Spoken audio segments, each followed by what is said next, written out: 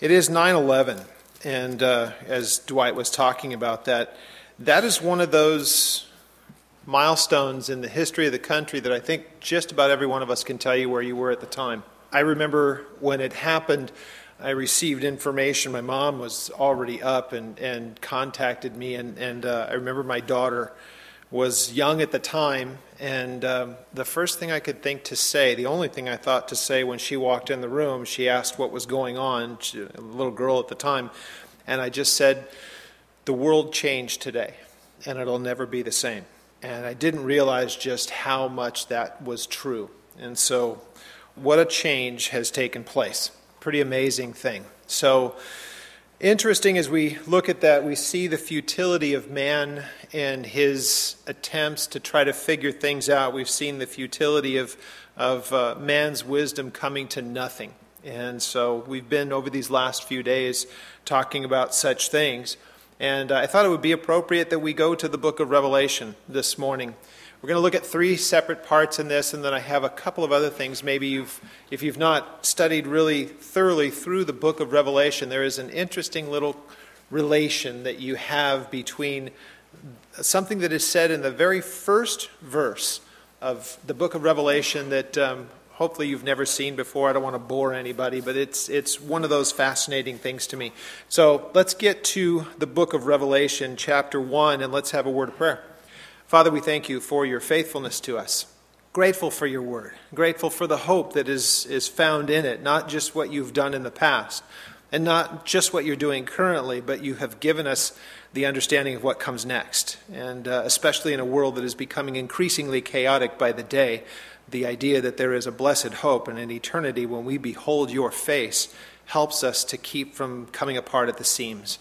How grateful we are. We thank you for your faithfulness to us, your enduring faithfulness. We pray, Father, that you would give us ears to hear and that your Spirit would lead us in all truth this morning, and we ask it in Jesus' name. Amen. In chapter 1, verse 1 of the book of Revelation, we read this: "The revelation of Jesus Christ, which God gave to him to show his servants things which must shortly take place. And he sent and he signified it by his angel to his servant John." What I want to point out in this very first, the second word that we hear, the revelation, or it's just revelation, it is the Greek word apocalypsis. Remember that because it's going to come up again. But it is the revealing, it's the unveiling, it is the lights being turned on and now we see. That is what the book of Revelation does.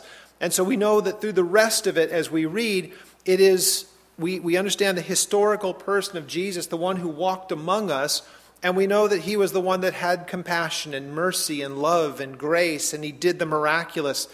But he was he was a human being, perfect in all ways, never failed, but still he was a flesh and blood person. The same John that writes the Revelation writes in his first epistle, that which was from the beginning, which we have, and then he goes on to explain. We've heard the things that he's said, and we've watched the things that he's done. We've handled him.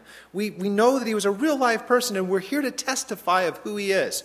And he begins the same way, kind of, in his gospel, where he talks about in the beginning was the Word, and he testifies of who Jesus is. So we have that understanding in a historical sense. The book of Revelation is what tells us of what happens when he returns. And we're going to look at that as we progress through the book. But we begin this way by saying the apocalypsis, or the revealing, the revelation of Jesus Christ. And so as we read through this, it is that the Father gave him as testimony, and then this was given to an angel, and the angel reveals all of the content of this book to John. And he says these things that must soon come to pass. And it's created so much confusion over the years. Here we are 2,000 years removed. How come it hasn't happened? Right here it tells us that they must soon come to pass. The understanding of the original language is that when these things happen, it's where we get the word tachometer from. So any of you gearheads in here, you know that once you really hit the gas and it hits its stride, it happens quickly, right? So we know that when it happens quickly. That's what's being said here. So it speaks of this witness who bore witness to the word of God and to the testimony of Jesus Christ, to all things that he saw. Blessed is he who reads and those who hear the words of this prophecy and keep those things that are written, for the time is near. Same understanding. When it takes place, it will happen with an incredible, rapid pace. Now, what we notice in this, blessed is he who reads. And I hear so often pastors that would say, I'm not going to do the book of Revelation. It's very difficult for people to understand. It makes people nervous. And so it's better to just leave it there because there are so many different opinions about it. I'm told that there's a blessing that is implied here. Not just implied, it is expressly said. That if you will take the time to see what is here, you will be blessed in the process of it. Who does not want to know about the unveiling or the revealing of this person of Jesus when he comes again? We're really thankful that we know about him when he was here the first time. Now I do want to know what's coming when he shows up the next time. It's going to tell me about the condition of the world. Well, let's read on a little bit because verse 4 tells us, John, to the 7 churches that are in Asia, grace to you and peace from him who is and who was and who is to come. What an amazing statement that is. That speaks of the eternal nature of God. But hold that thought because it says right here, who was, who is, and who is to come. Who does that sound like to you? Sounds like Jesus, but read on. And from the 7 spirits who are before his throne, and from whom? Jesus. So from the Father to the Son is mentioned here, and from Jesus Christ. And here's his characteristics, the faithful witness, the one who was the testimony. He was a living, walking witness and a testimony, and he was faithful in all ways. We can be a witness, we can be a testimony, but to be referred to as faithful, it's not always the case with us. We can be fallible. He is perfect. He is faithful. He is also the firstborn from the dead, which makes him different from anyone else who ever had resurrected, because when he resurrected, he did not see death a second time. Look at the people that he raised from the dead. Lazarus, perfect example. We all know what happened with him. Jesus brings him back from the dead. And not just started his heart beating again. We know that when a body is dead for days, there's nothing left to fix. You have to make it once again from whole cloth, which is exactly what he did. It is why, if you go study that in chapter 11 of John, he delayed his coming just so that it would be obvious that some miraculous thing way beyond anything anybody could have imagined took place. He brought back that which was dead to life, but Lazarus saw death a second time. However, Jesus, when he resurrected, never died the second time, so he's the firstborn. Well, it tells us also that he is the ruler over the kings of the earth. He is the king above all kings. He is the majesty above all majesty. Now keep that in mind. Again, that's going to come up here in just a little bit. So he is the one who rules over the kings of the earth. To him who loved us and washed us from our sins in his own blood. If ever there was a question of who he is and his magnificence, there you have it right there. It helps us to understand, those of us who read this, who know him as Messiah, the King, the one who has also paid for us with his blood. We are able to look at that and say amen. Look at what it says. And in response to that, I marvel at this. And he has made us kings and priests to his God and Father. To him be glory and dominion forever and ever. And we can all say amen. The idea that he would make us, actually the better way to say it would be a kingdom of priests. Now, of course, this is the idea of ministering before him. The idea of a priesthood in the sense that we might have understood it from history. When this is all taking place, it's not like what we're thinking. This is eternal type stuff that he has made us into, and we will have these roles, if you will, throughout eternity. Well, look at what it says. Behold, he is coming in the clouds, and every eye will see him, even those who pierced him, as Zechariah tells us. And all the tribes of the earth will mourn because of him. Even so, amen. So this is speaking of when he comes back, and we're going to look at that passage. It's found in chapter 19. All eyes do see him, and this is very different from what we see in the imagery that is given to us in 1 Thessalonians 4. That's very different because he meets us in the air, or we meet him in the air, and we go back to where he is, as he promised in John 14. I go to prepare a place for you. Well, that means that he receives the church to himself, but this that's being spoken of, he comes to the earth and establishes a kingdom. So, it tells us, I am the Alpha and the Omega, the beginning and the end, says the Lord. This is Jesus now speaking. What does it say? He who is, who was, and who is to come. He takes upon himself the same title that we see ascribed to the Father. asserting his deity without having to make it a big deal. It's just a statement of fact. How amazing is that, huh? And then we read this in verse 18. I am he who lives and who was dead, and behold, I am alive forevermore. Amen. And I have the keys to Hades and to death. Write these things which you have seen, and the things which are, and the things which will take place after this. We've just completed a prophecy conference here, and I want to make sure that we understand this. It was something that I tried to emphasize quite a bit during my sessions, is that when God says things that have taken place in the past, and he tells you of things that are current, just know and pay attention, because he's going to tell you the things that are to come. Sometimes as consequence, and other times as promise. As we look at this to the church, it is not one of consequence. It is one of promise, where he's going to set up and establish his kingdom. The church is not appointed to the wrath that is spoken of here. Well, if this is the apocalypsis, and this is the unveiling and the revealing of Jesus, this is him being shown to the world and what is to come next, let's turn to chapter 5 of this book. I love the way that this is written out, and I can't even for a moment imagine what this would be like, because John is seeing this visually of something that would happen at least 2,000 years down the road, and he's trying to come to grips with it. It's so almost impossible for us to even begin to grasp what this must have looked like to him, because it's all being shown to him, and he's trying to get this imagery settled in his mind, and I can see why he would have had the reaction that he has at verse 4. But let's read in verse 1. It says, And I saw in the right hand of him who sat upon the throne, that being the Father, a scroll written inside and on the back, sealed with 7 seals.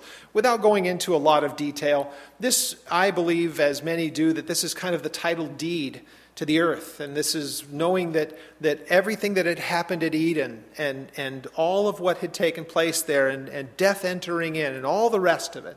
We know that the devil has been given a time when he has so much that he's able to do upon the earth. Here is where it gets taken back.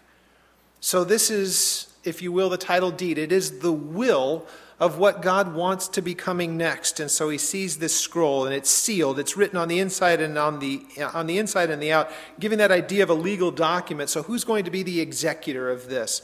Well, I saw a strong angel proclaiming with a loud voice, Who is worthy to open the scroll and to loose the seals? Now, we're cheating because we already know the answer to the question. But imagine John as he hears this and as he's writing it down and it's being revealed moment by moment. This must seem like an insurmountable thing, and no one in heaven or on earth or under the earth that was able to open the scroll or to even look upon it, to look at the content of it. There was no one who was worthy. And so he sees this, knowing that it is so close that someone would be able to do and execute the will of God, but there's no one. Nothing is happening. And so he sees in verse 4, So I wept much. Why? Because no one was found worthy to open and to read the scroll or to look upon it. And then verse 5, But one of the elders said to me, Do not weep. Behold, the Lion of the tribe of Judah, the Root of David, has prevailed to open the scroll, to loose the 7 seals. I'm trying to picture John as he sees this, because he knows that that would be a title for Jesus. The Lion of the tribe of Judah. This is the one that he had spent the time with. This is the one who had shaped his entire world for those 3+ years that he was with him. And he hears this title, and I can only imagine as he sees, it says that he turns to look. I'm thinking that he's figuring he's going to see Jesus, which of course he does, but not as the way he would think. In verse 6, or in verse 7 rather, he says, verse 6. And I looked, and behold, in the midst of the throne, and of the 4 living creatures, and in the midst of the elders stood a lamb, as though it had been slain, having 7 horns and 7 eyes, which are the 7 spirits of God sent into all of the earth. And then he came and he took the scroll out of his right hand, and to him as the one he sat on the throne. Here Jesus is able to come. Can you imagine as he sees this, he hears the proclamation that, Behold the Lion of the tribe of Judah. He turns to see, and there he sees Jesus, the Lamb as though slain. There is something that you've probably heard said before, and I think it bears repeating. Of all the things that we'll see in eternity, the only thing man made would be what we did to the Son. Pretty amazing. He bears the scars. Now when he had taken, verse 8, this scroll from the four living creatures and the 24 elders, they fell down before the Lamb. If we ever want to consider that Jesus, we hear people all the time say Jesus never claimed to be God and all the rest of it, let's just make sure we understand this. God has no problem recognizing the deity of his own Son, because here in the heavens, Jesus is worshipped. No one would bow down before anything that is not God. Here, Jesus is bowed down and worshipped right in the presence of God, and God is fine with it. The Father would have no problems with his Son being worshipped, for he is God. Fell down before the Lamb, each having a harp and golden bowls full of incense, which are the prayers of the saints, and they sang this new song. And there's the question of who are these 24 elders? Well, what we know, they have to be the redeemed of humanity because of the song that they sing. Look at this. This is a new song, and it's the quality of this song that is what's new about it, because of where it takes place and what is being said and to whom it is being addressed. You are worthy to take the scroll and to open its seals. Why? For you were slain, and you have redeemed us to God by your blood. Jesus didn't die for angels. He died for humans. So those that could be singing the song of the redeemed must be, of course, humans. And so people like to debate, why 24? Is it dealing with apostles and the tribes? And there's the imagery that's there. People disagree on it, but we know these are the redeemed. This is the song of the redeemed. And then out of every tribe and every tongue and every people and every nation, and you have made us once again kings and priests to our God, and we will reign on the earth. And so we see this opening of the scrolls. He is worthy, and he is about to execute this document, open its seals. And so we go from the seals and then to the trumpets and then to the bowls. We know how the rest of the book lays out. Well, as he does these things, let's remember the things that take place upon the earth are all of the executing, if you will, of those judgments. So how does it end? What is the culmination of these things? Chapter 19, let's turn there.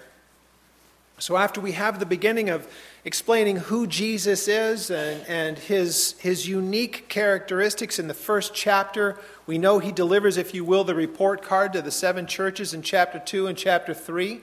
We know that there is this move to the heavenly place to see the throne room of God at chapter 4. And then as we just saw in chapter 5, we get to that place of the scroll and the seals. And we've seen that.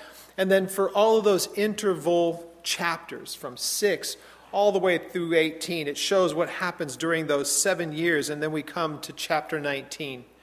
And it says this in verse 11, "Now I saw heaven opened, and behold, a white horse, and he who sat upon him was called faithful, true, and in righteousness he judges and makes war," which makes him, of course, very different from any human, because we never do so in that way. He does all things in a perfect sense. Look at what it says in verse 12. "And his eyes were like a flame of fire, and on his head were many crowns. He had a name written that no one knew except for himself, and he was clothed with a robe that is dipped in blood. And his name is called the Word of God. And the armies of heaven, clothed in fine linen, white and clean, followed him on white horses. Now out of his mouth went a sharp sword, that with it he would strike the nations, and he himself will rule them with a rod of iron. He himself treads the winepress of the fierceness and wrath of Almighty God. And he has on his robe a name, and on his thigh written says, King of Kings, Lord of Lords." King above all kings, Lord above all lords, or majesty above all majesties. Everyone answers to him. Now, I know that Dwight is going to be going to Israel, and he's taken a bunch of you with him. One of the places that you'll get to see, probably your first or second day in the country, is that you'll get to Mount Carmel.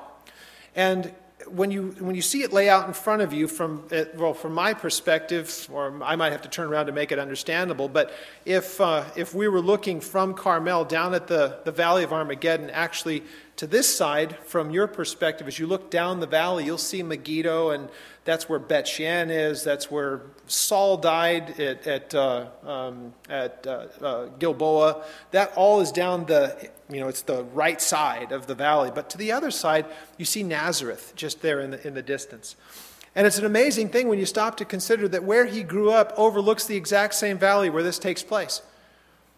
Now, if Jesus was a young man, and this is all speculation, it's just the way that my brain works, I can imagine him looking over a valley that, if we remember, because he's the creator of all things, that Jesus himself had created everything that he's able to see with his eyes. And now he is able to overlook a valley that, when you look over the horizon that way, he knows that he'll give his life on a cross only to come back and end humanity right there. It's an amazing thing when you take it all in and recognize that this is so well thought out and so crafted and so understandable to us in hindsight. But imagine this, that he overlooks and grows up in the valley knowing that he's going to come back and do this. Such an amazing thing. And the greatness of his love is demonstrated that, again, just over the horizon at Jerusalem. So as to avoid the necessity for that, he would give his life away. That man could be reconciled to him, and yet they would choose otherwise, and this is what they will come to. This is not for the church. This is for those who would rebel against him. And you can read the rest of the chapter, and he makes war there in the Valley of Armageddon. It is an amazing thing to behold with your eyes, and so I really do recommend, if you can get to Israel once in your lifetime, you will start to read passages like this and say, I know exactly how it lays out. I see it. It's a beautiful place to behold. I love looking at it, but I understand also the impressive part of it. When you're on Carmel looking down at it, you're there where Elijah had his contest with the prophets of Baal. You're looking at it. And so you're able to take all of these things in. Well, Revelation gives us the understanding of, now that he has done the work of redemption, and since then he has been doing the work of the high priest, and he intercedes on behalf of the church, and he ministers to us, and he does all of those things that the book of Hebrews lays out for us. Now what we see is him coming back in the next of his administrations, if you will, when he comes back as the conquering King of Kings and the Lord of Lords, to establish a kingdom that lasts 1,000 years, to be replaced by one that goes on forever. Well, as we consider all of that, the apocalypsis, the revealing, I want to show you someplace else where that same exact word in the Greek is used. Turn with me to the Gospel of Luke chapter 2. This is why sometimes understanding the original language is very helpful to us. Because without asking for a show of hands, many of us in here might think revelation, and using it as an application to Jesus, the revelation of Jesus Christ, we might think that that is completely unique to the book of Revelation. That's the only place that it would be used as a way of a title for Jesus. I want to show you another place where it's used exactly the same way. But it's going to deal with him as a child. Well, in verse 25 of Luke chapter 2, we read this. Luke 2:25. By the way, if I could real quick, there is nothing that is more music to the ears of a pastor than to say, turn with me, and to hear this. Seriously. Now, I know some of you are saying, oh, but I'm just using my little iPhone or, whatever you're using. Well, great. Any of you, I always say this, any of you that are really good at developing apps, make an app that makes the page turning sound. You'll make a mint. I'd like some residual from that for giving you the idea, but you understand. At verse 25 of chapter 2, behold, there was a man in Jerusalem whose name was Simeon. And this man was just, he was devout, and he was awaiting the consolation of Israel. And the Holy Spirit was upon him. And it had been revealed to him by the Holy Spirit that he would not see death before he had seen the Lord's Christ, the Messiah. You imagine that? Every single day you wake, you know that you're going to make it through that day at least. And if Messiah comes, then you know that may be it. But you know for sure that you will not slip from this life until you have had a chance to see what had been promised for millennia. And you'll see him. So he's, of course, at verse 27, it says, so he came by the Spirit to the temple. And when the parents brought in the child Jesus to do for him according to the custom of the law, he took him up in his arms, he blessed God, and he said, Lord, now you are letting your servant depart in peace, according to your word, for I have seen your salvation. My eyes have seen your salvation, which you have prepared before the face of all peoples, to bring a light to bring, what's the word there? Would you be surprised to know that that is the apocalypsis? Same word. A light to bring apocalypsis to the Gentiles. Glory to your people, Israel. How wonderful that it is used to describe him in both places. As an infant, here Simeon is able to say, Jesus is the apocalypsis. He's the unveiling, the revealing to the Gentiles.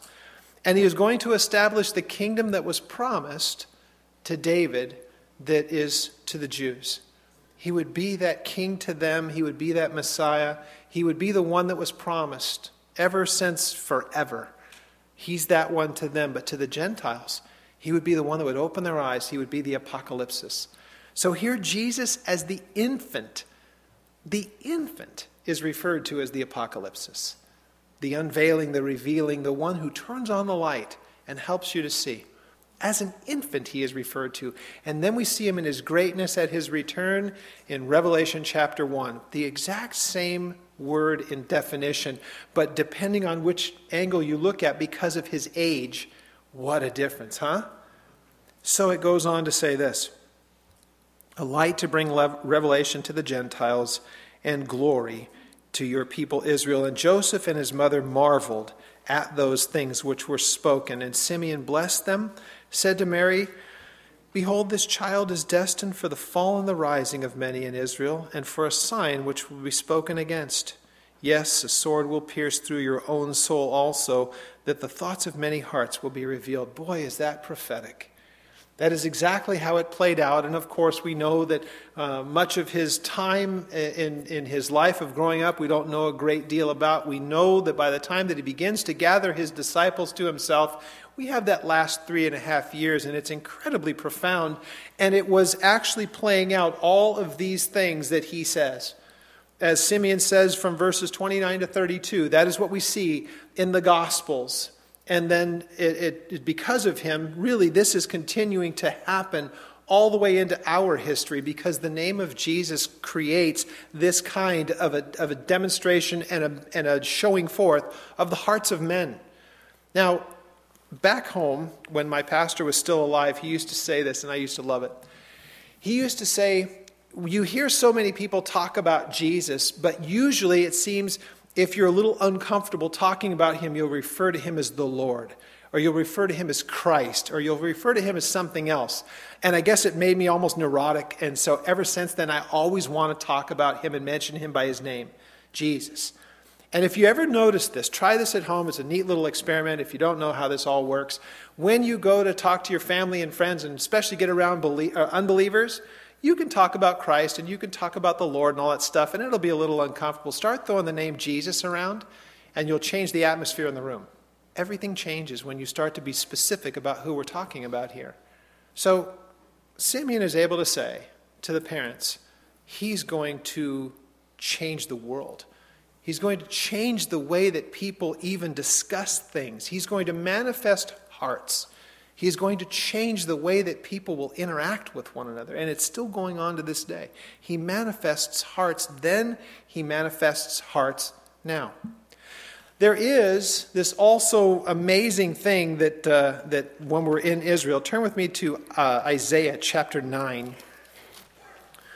One of the places that we love to get to, one of my favorite spots really in the Galilee area is when we get to Capernaum.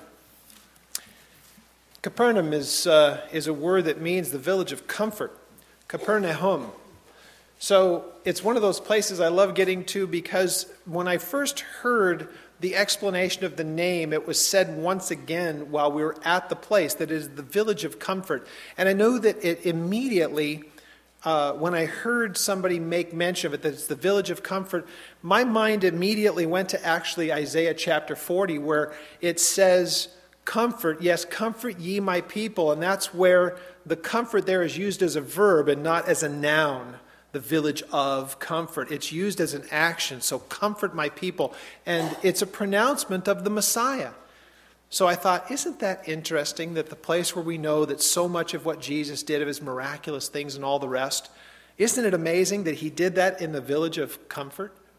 in the village of the place where he did the things that he did, Jesus being that peace, that comfort that comes from him. It was such an amazing thing, and not just a play on words, it was actually the real thing. Well, when we get there, there's this really cool sign that's there, and it talks about Capernaum as being the village where Jesus lived.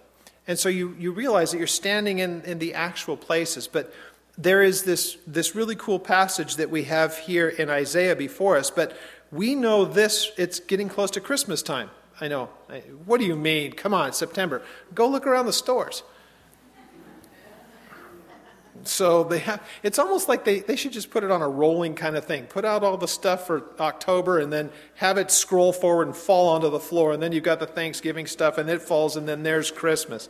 Well, we're going to see this on our Christmas cards. In no time, in verse 6 of Isaiah 9, we read this. Unto us a child is born, unto us a son is given.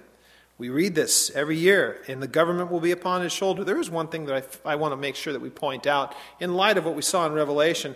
Unto us a child is born. The child that was born to us, of course, we know Jesus. But let's look at the rest of that part because it says, unto us a son is given. So yes, born as a child, but there is someone to whom we will answer because a father gave to us a son. Not just any child, but the child of a king. And we'll stand and give account for what did we do with this child that was given to us because he was the son of a king. You get the point? It's a big deal. Unto us a child is born, but unto us a son is given, and the government will be upon his shoulder. His name will be called Wonderful. His name will be called Counselor, Mighty God, Everlasting Father, Prince of Peace. Of the increase of his government and peace there will be no end. Upon the throne of David and over his kingdom, to order it, to establish it with judgment, justice, from that time forward, even forevermore. And the zeal of the Lord of hosts will perform this. I want to make sure we look at something that's very important for us here. It's in verse 7 in the seventh part. It's upon the throne of David that he will be. And that is something that, once again, it is a fulfillment of prophecy taken from 2 Samuel chapter 7. Write down the reference, and we won't go look at it because we still got a little bit to do. But let me just give you a real quick rundown of the whole thing. This is where David wants to build a temple. And, of course, what's Nathan going to say? Man, everything that you do turns to gold. Of course, God's with you. Go ahead and do it. What does God have to do but come back to Nathan and say, I didn't tell you to tell him that. You're going to break his heart, but I need you to go back and tell him, no, you're not going to build it. Who is going to build it is going to be your son. And I'm going to establish a kingdom through him. And so because of that, there will be a kingdom that will be forever through him. Now, there's a complication of the line and all the rest of that, but it is the idea of an establishment of a house. So what Nathan is supposed to go back to David and say, look, here's the thing. You're not going to build a house for God, but God's going to build one for you. And it's going to be an enduring kingdom. So it would come down through the line of David, but not through Solomon. It was going to come down through his son. It would end up coming down through Nathan. And so it would be a untarnished line, if you will. It comes down through Mary and not through Joseph. Anyway, fascinating study if you've never had a chance to look at it. But nonetheless, there's a promise that Jesus would be the one that would sit on this forever kingdom that God promised through the line of David. And here Jesus will assume that place. The government will be upon his shoulder. How so? Because he's just a child. Yes, he's a child, but he's a child of the king. And he is the son, and he will administrate the very kingdom of his father. He's the everlasting. Well, when we read that, let's look at the beginning of this chapter. Look at verse 1. This is the setup before you get to verse 6. So Isaiah chapter 9, let's look at the first verse. Nevertheless, the gloom will not be upon her who is distressed. And when at first he lightly esteemed the land of Zebulun and the land of Naphtali, and afterward more heavily oppressed her by way of the sea beyond the Jordan in Galilee of the Gentiles. For the people who walked in darkness have seen a great light. Those who dwell in the land of the shadow of death, upon them light has shone. You have multiplied the nations, you have increased it in joy. They rejoice before you according to the joy of harvest, and men rejoice when they divide the spoil. For you have broken the yoke of this burden, and the staff of his shoulder, the rod of the oppressor, as in the day of Midian. For every warrior's sandal from the noisy battle, the garments rolled in blood, will be used for burning in the fuel of fire. That idea that Jesus would once again ease all the burden when he comes back and sets up his kingdom. And then notice that sets up for us this, for unto us a child is born. But it is what you see at the end of verse 1 and into verse 2, by way of the sea, beyond the Jordan. In Galilee of the Gentiles, the people that walked in darkness have seen a great light. You see it there in Capernaum, and you recognize that this is where God said that it would be. It is an amazing thing. We're going through John chapter 7 and into 8 on Sunday mornings back home. And the people that were contending with Jesus said, what's going to be coming out of Galilee? We know who this guy is. He's from Galilee. The Messiah is not going to come out of Galilee. Maybe they forgot what's right here in Isaiah 9. It is in Galilee. That's where God is going to demonstrate. And there is going to be a light that is going to come. And unto us a son is born. So isn't this an amazing thing? We see Jesus at his birth shown as this one who will bring illumination, revelation, apocalypsis, as a baby. Isaiah prophesied that this child would be born and that ultimately the entirety of God's kingdom will rest upon his shoulders. And right here it tells us where he comes from. Galilee, beyond, just nowhere close to where all the power structure was. So here he is. Let's go back to Revelation very quickly as I start to wind this up. I'm going to do two things here and see if I can do this in about 7 minutes. Revelation, let's get back to about where we just were at chapter 19. This work of Jesus is such a fascinating thing to me. Again, and I just see the care with which God reveals these things. From his birth to the time that he was there on earth, illuminating to people the truth. Remember, all throughout John is what we're going through back home, over and over and over and over again. He is saying, I'm not here to establish anything for myself. I'm doing what the Father has sent me to do. All the work that I do, all the words that I say, everything about what I am here to do is because the Father has sent me to do these things. Basically, a translation, I'm not a free agent. I am here doing exactly and executing that which the Lord has sent me here to do. My Father has sent me. And so we see it was prophesied in Isaiah. It was prophesied to Simeon. And Simeon's able to identify exactly who this one was that God had promised.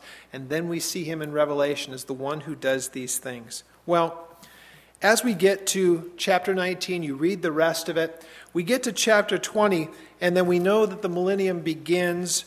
And I wanted to point this out to you because I find this to be amazing. By the time that we get to verse 11, as he begins to set these things up at the end of the 1,000 years, I want to show you something I think is just amazing because Paul had some information that I find fascinating. Let's read this. Verse 11 of chapter 20. Then I saw a great white throne, and him who sat upon it, from whose face earth and heaven fled away, and there was no place found for them.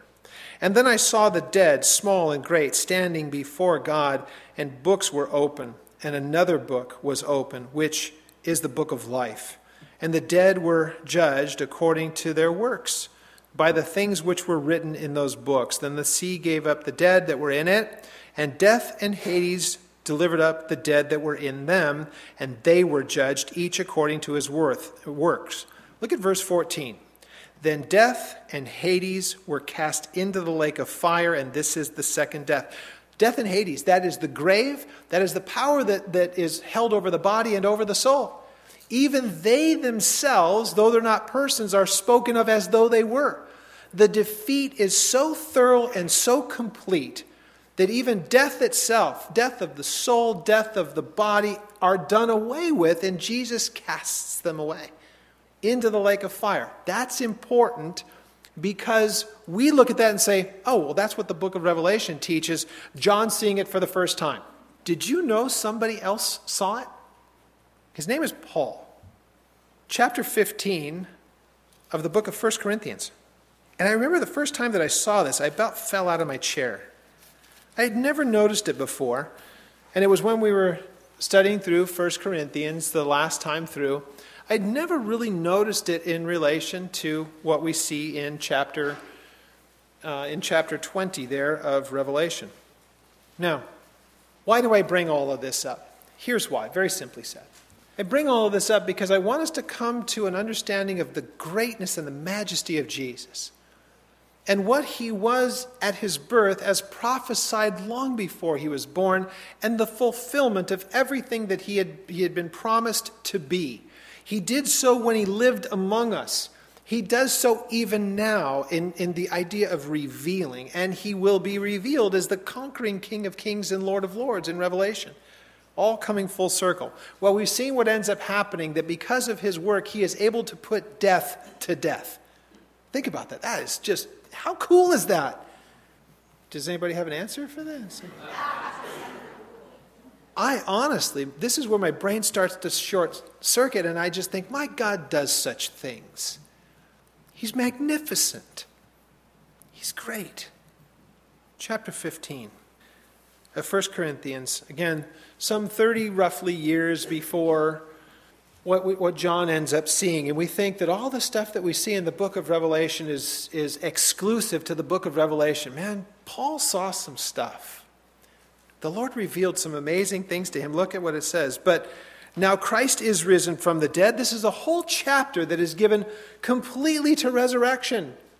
And it is eschatological. It has end times it has eschatology in it, which I'm going to show you. We think of resurrection. Okay, great. If he hasn't resurrected, we haven't resurrected. And if he didn't, then we have no promises. And we're above all people most pitiful, right? That's what he says in the first parts of this. And so now he's able to say, look, we are risen from the dead. And he has become the first fruits of those who had fallen asleep. Again, we've already covered that. Those that died a second time. Jesus never did. Well, he says, for since man came death, and by man also came the resurrection of the dead. For as in Adam all die, even so in Christ all will be made alive. But each one according to his order. Now this is important. Let's pay attention. There is a chronology of things.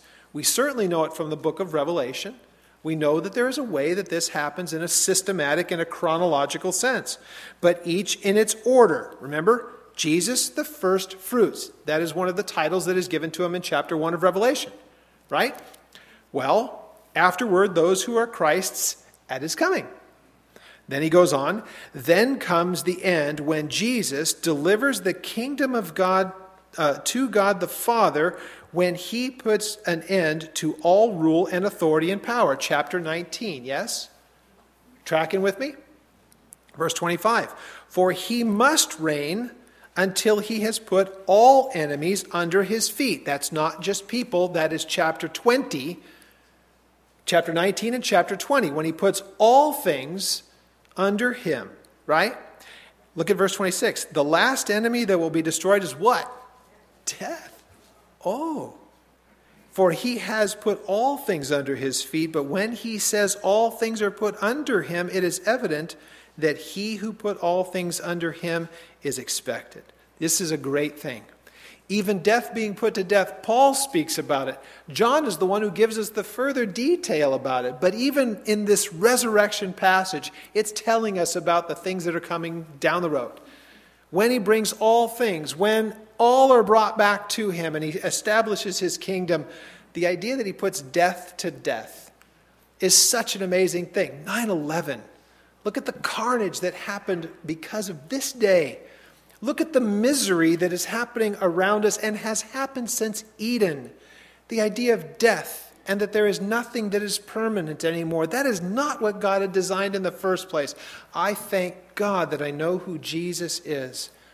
That when he reestablishes things, all of the temporary garbage of this life is done.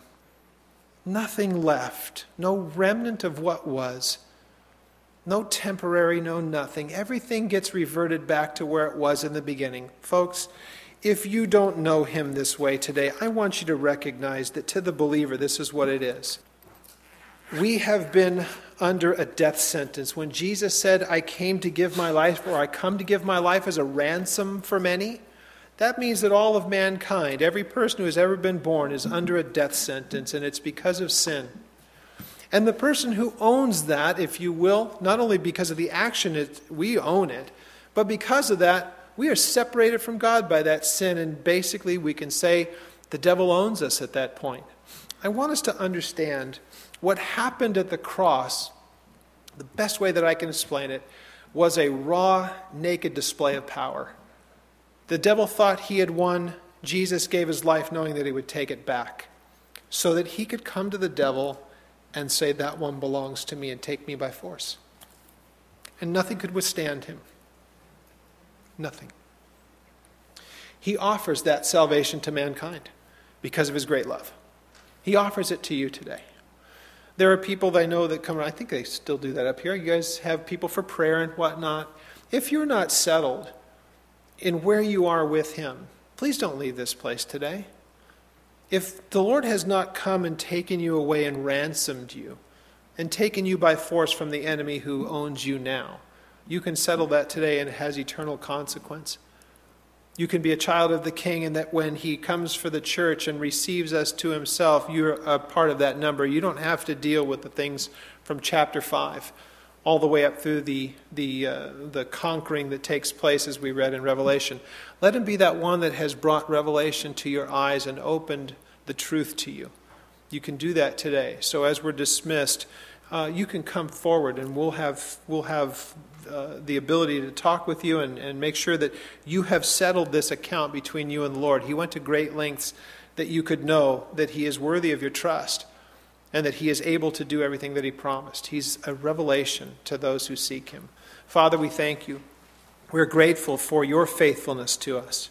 We are grateful for your love, for your kindness, for all that you do for those that come to you. You never cast anyone away. You call us openly to yourself. You've asked us that we would lay our lives down. So we pray, Father, that as each person has heard what we've been looking at this morning, read the words that are there in the text, heard the things that have been said, all of us are without excuse. My prayer, Lord, is that you would move upon the hearts of each person. If there is anyone in here who has not made their peace with you, that this would be that last day, that never would they be able to say such a thing again, that they could walk in the newness of life that you promised, that you paid such a great price to ensure. We thank you for your faithfulness. Thank you for your word that opens our eyes. Thank you for Jesus, the illumination, the apocalypsis. Thank you, and we give you praise in Jesus' name. Amen.